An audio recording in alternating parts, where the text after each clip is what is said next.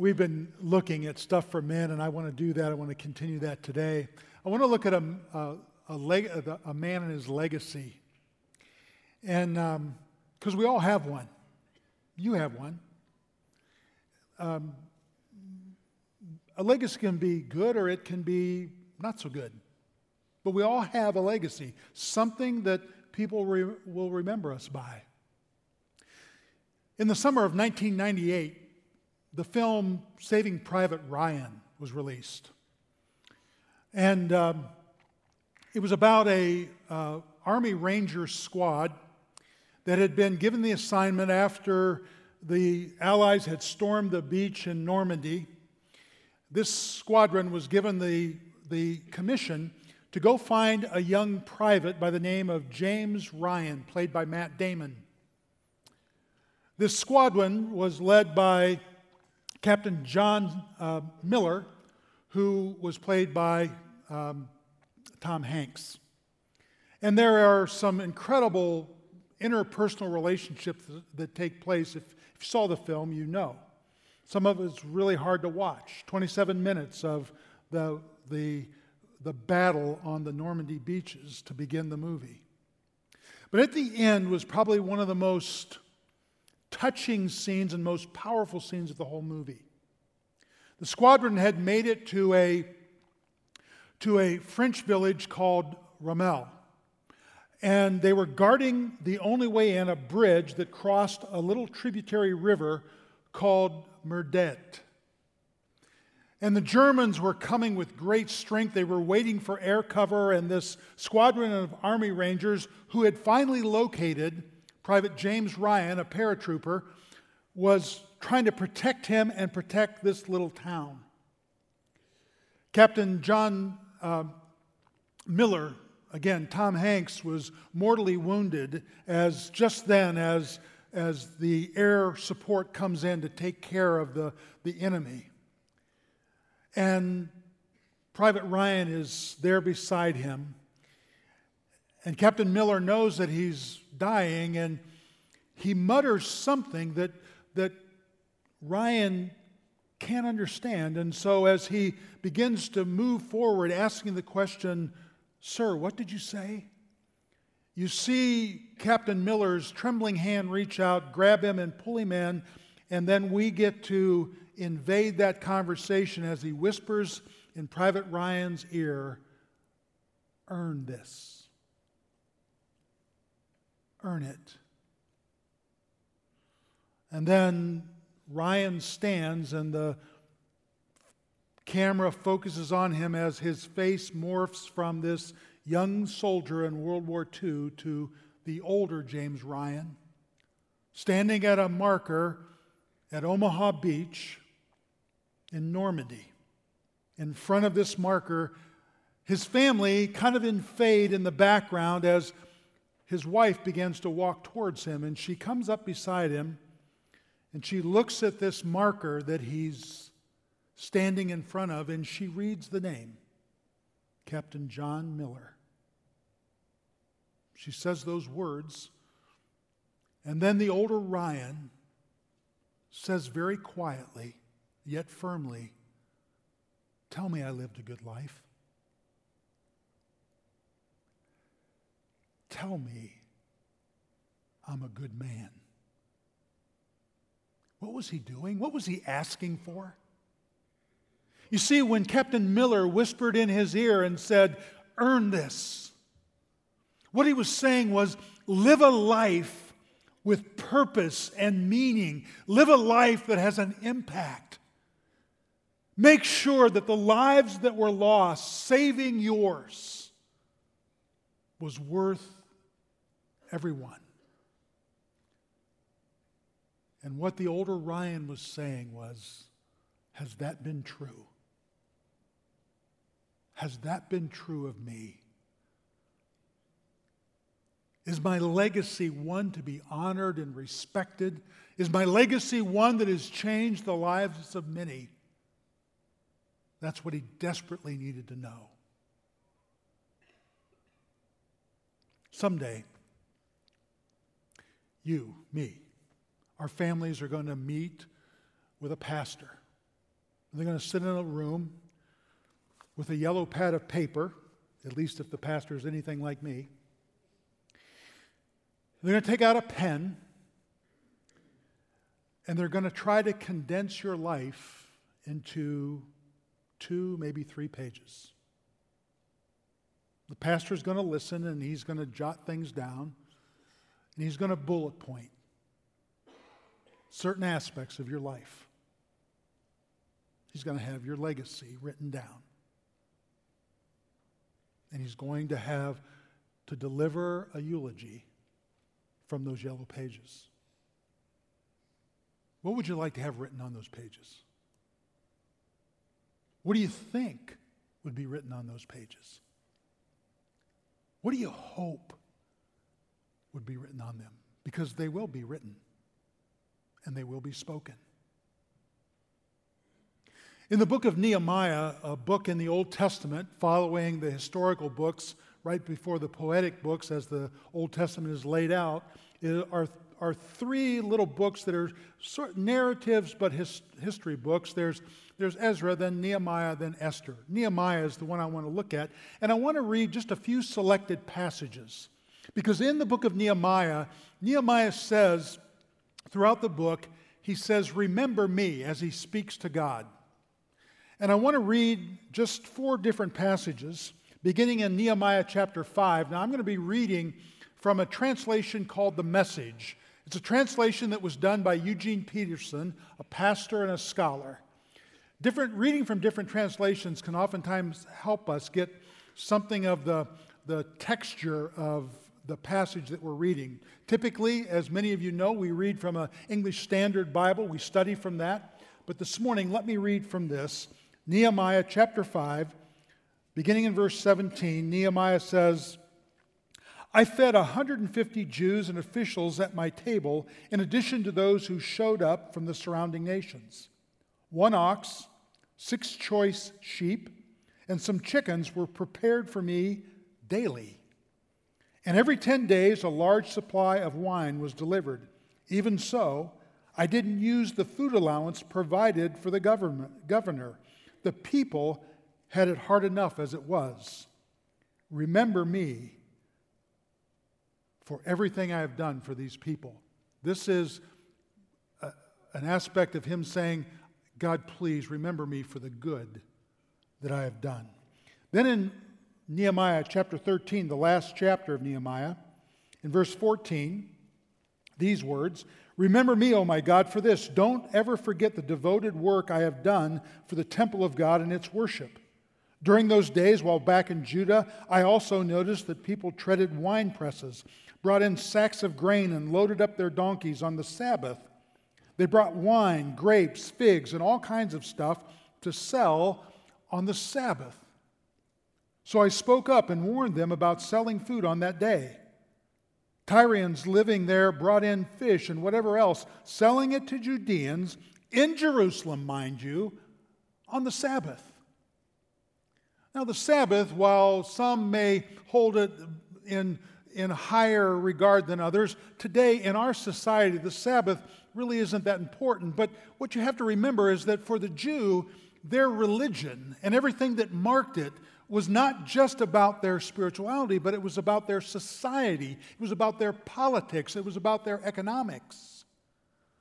And so this was important because it was part of their identity. And what they did is, in that, everything that they did, they wanted to be pleasing to God. That's the second thing. Then in verse 22 it says, "Then I directed the Levites to ceremonially cleanse themselves and take over as guards of the gate to keep the sanctuary, to keep the sanctity of the Sabbath day. Remember me also for this, my God. Treat me with mercy according to your great steadfast love." He's talking about integrity here, that he wouldn't compromise on those things that were right and good. And then lastly, these 2 verses at the end of chapter 3. "I organized the orders of the service for the priests and the Levites, so that each man knew his job. I arranged for a regular supply of altar wood at the appointed times and for the first fruits. Remember me, O my God, for good." What he's saying is, I served. As a leader, I served. These words come from God Himself, and they're true. And so I want to take that template that I think Nehemiah laid out and try to build for us a template for a legacy. Whether you think you're on the right track or not, what I want you to know is that God is in the business of transforming people. We're in the middle of a year of transformation. We are focusing on how God transforms us. And even with our legacy, even as perhaps as bad as you may think your legacy is, God can take where you are right now and begin to turn that and make a difference. Nehemiah was the cupbearer for Artaxerxes. This particular story takes place in the 5th century BC. And Nehemiah, as the cupbearer, has a big responsibility for the one who led the Persian Empire during that time, which essentially encompassed all the Middle East and beyond. The Babylonian Empire had just fallen. The people of Israel were being sent, some of them being sent back to Jerusalem. There was a group that was already there. And so Nehemiah is sent to rebuild the walls following Ezra's time there. And that's a whole other story, but still has to do with the rebuilding. So let's go back and take a look at this again about legacy. Nehemiah wanted to be remembered for a man who did good.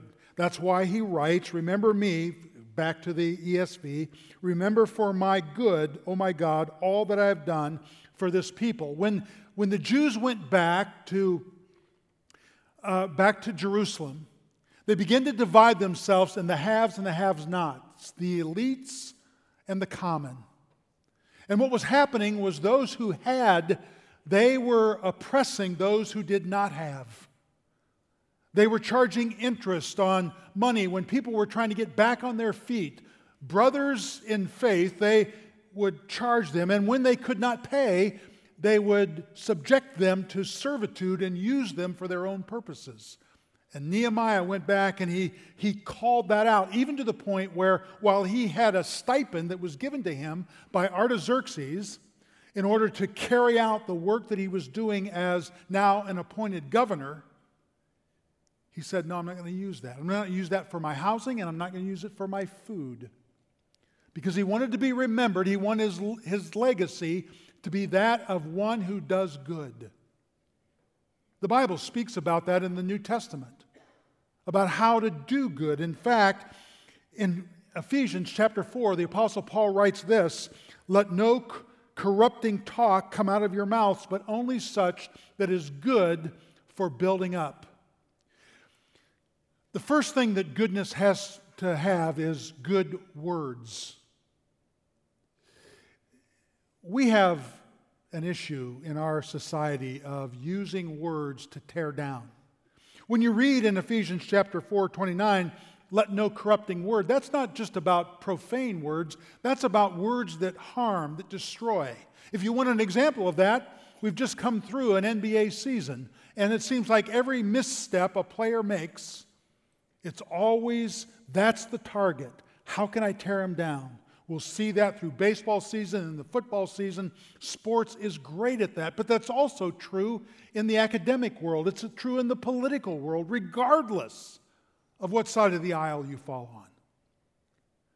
And what the Word of God calls us to for our legacy is that we speak good words, but it doesn't stop just with words because it has to include acts or works. Good words and good works. Jesus was speaking in Matthew chapter 25 to a group of righteous people or people who are good. And he was telling them that he said, I was hungry and you fed me. I was thirsty and you gave me something to drink. I was a stranger and you welcomed me in. I was naked and you clothed me. I was sick and you visited me. I was in prison and you came to me. And the people who were good, who did good works, said, well, when did we do that? And he said, when you did it to the least of these my brothers, you did it to me. The legacy of doing what is good is critical to who we are or who we claim to be as men or women. Just recently, I did the funeral for one of our founding members, Ron Domick. And the funeral was a celebration of his life, and I was privileged to be able to give the eulogy. Some of his family members, brother-in-law spoke, and his son spoke. It was incredible. At the close of the service, there was one brother-in-law that his assignment he was not very comfortable speaking in front of people. He was given the responsibility to come up and invite people to a time of light refreshment over in East Hall and to enjoy some time of fellowship and then pray. And he came up and he wasn't comfortable. We had a big podium here for people to lay their notes and speak. And he came up on this side of the stairs and everyone else stood behind the pulpit. He stood to the side, not sure why, kind of placed his hand on it and nervously began to speak. And as a pastor, I'm sitting here and thinking, okay, do I have to do something or help him? But he did everything he was supposed to do, invited people, and then he said, I'd like to say something about my brother-in-law. And I wish I'd had more confidence. I didn't, and I thought, oh my goodness, I'm gonna have to bail this man out. But all of a sudden, he said, if somebody asked me how I would describe my brother-in-law, there's many words I could use, but there's one that comes to mind. And he said that word is kind. He captured the whole life of this man in one word. And it wasn't a soft kind. It was a powerful kind. It was a goodness that came out that touched everybody that he worked with, that he socialized with, that he worshiped with. It was a powerful demonstration of a man who had a legacy of doing good. The second thing is remembered for godliness. That's a great way of simply saying this. He makes God happy. In Nehemiah, in chapter 13, 14, it says, remember me, O my God, concerning this, and do not wipe out my good deeds that I have done for your house. Again, because the house of God, the temple, was so important. What he was saying was, God, I want you to know that all I wanted to do was make you happy. When Jesus was asked what the greatest commandment was by a Sadducee, in that day a theologian, he said, the greatest commandment is this, that you shall love the Lord your God with all of your heart, with all of your soul, with all of your mind, and with all of your strength. There's two things in those four words. Heart and soul has to do with Jesus must have your heart. When he spoke, he said, this is what I have to have your heart. But then he said, and you're loving with all of your mind, how you think and plan, and with all your strength, how you act. He must have your obedience. To make God happy, to make Jesus happy, he has to have your heart, and he has to have your obedience. There are some of you here that know the history of CCC. Most of you probably do not. You know a little bit. But in 1981, a handful of people, nearly 40, Jesus had their heart. And they felt like God wanted them to establish a church because Jesus wanted their obedience. And so they called a young pastor to a church that they would name Hudson Community Chapel. And that young 30-year-old pastor came with his family, and together they acknowledged that Jesus had their heart, but he also had their obedience, and they began to build a church. And the people loved that pastor dearly, and they together went through some of the most difficult days the church has ever faced, this particular church. And that people still love the church. They love the pastor. They continue to work hard, even with all the challenges. Not because they had an allegiance to that young pastor, but because Jesus had their heart and had their obedience. So, if you've come to Jesus Christ through this ministry, you are their legacy. Every Micah 6-8 weekend where we're able to give substantial amounts of money to ministries all over the world, that is their legacy. Because it makes Jesus happy. It's godliness all wrapped up. A legacy that is one of goodness and godliness, and then one that protects integrity.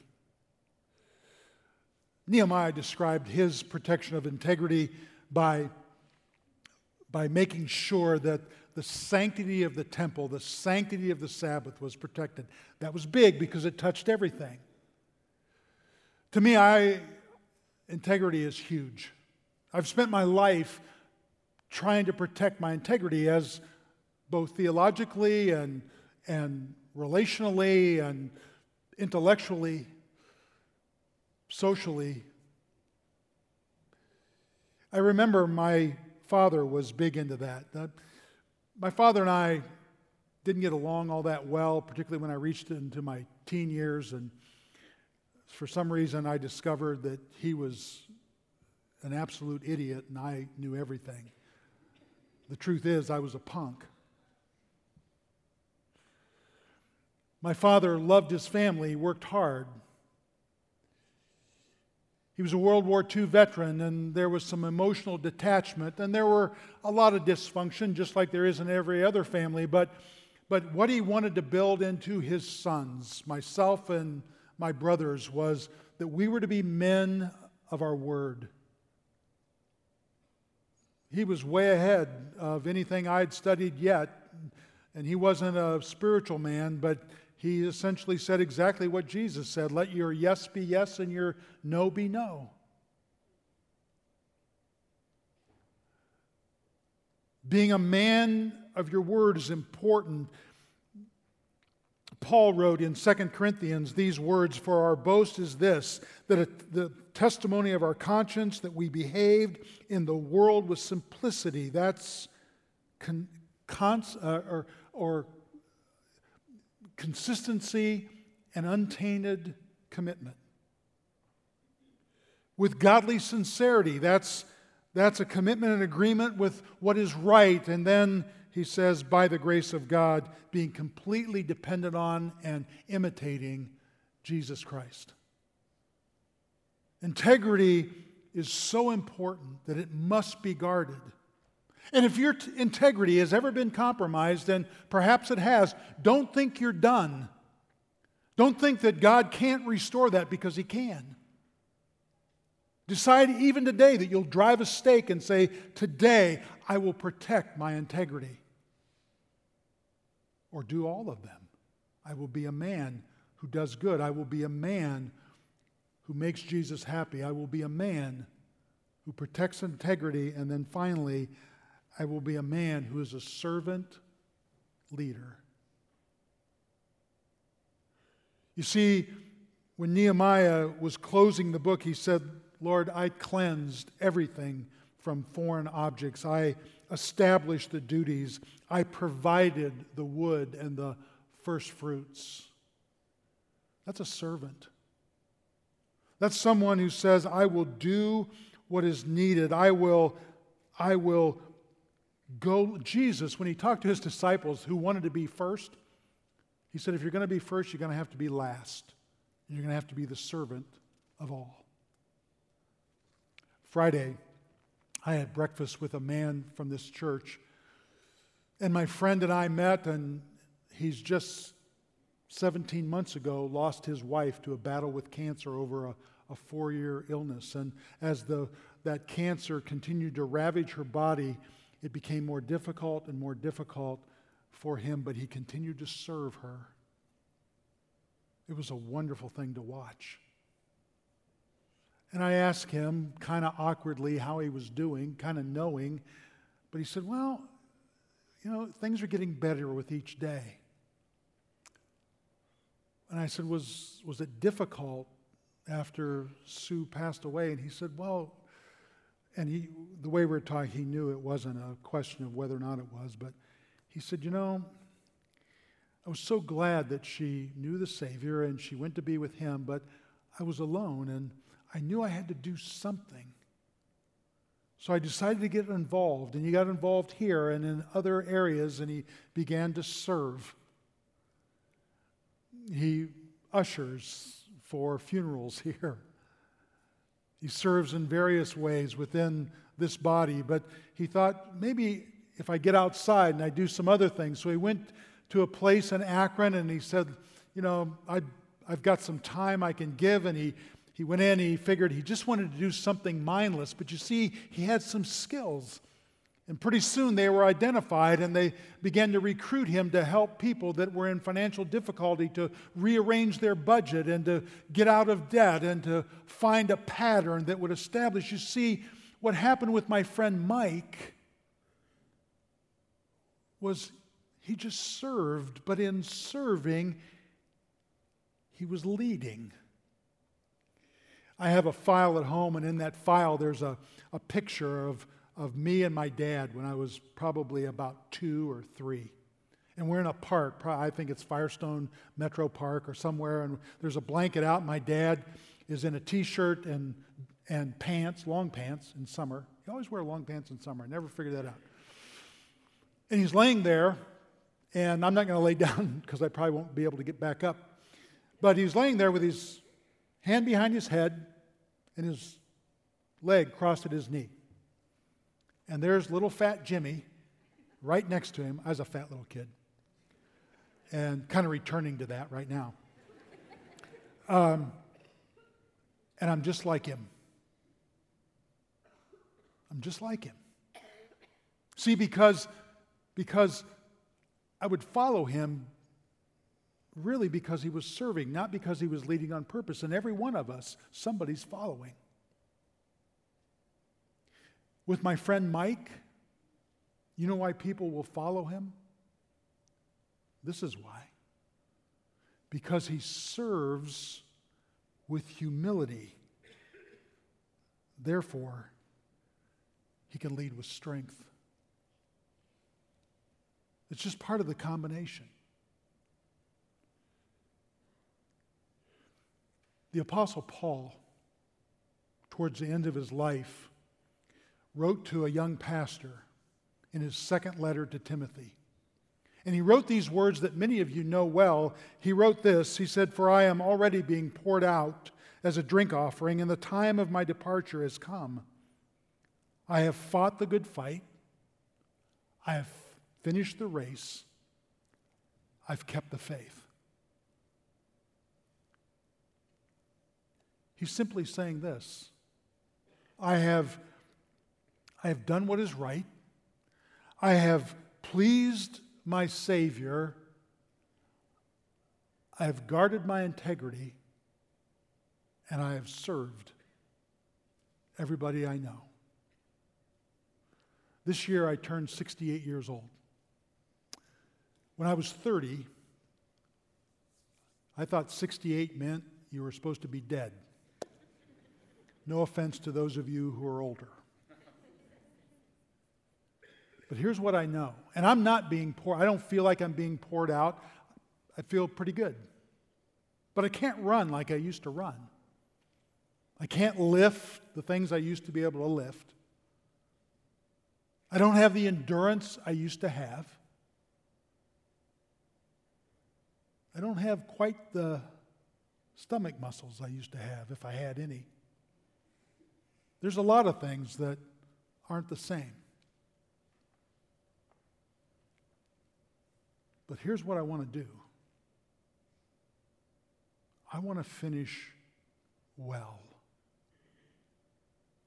I want to be able to say that I did what was right, that I pleased Jesus and I made him happy, that I was a man of integrity and I served. Isn't that what you want your legacy to be? At least something like that. And I tell you again, no matter where you are, no matter what you think, no matter how you feel, how well or how poorly you're doing, Jesus is in the business of transforming.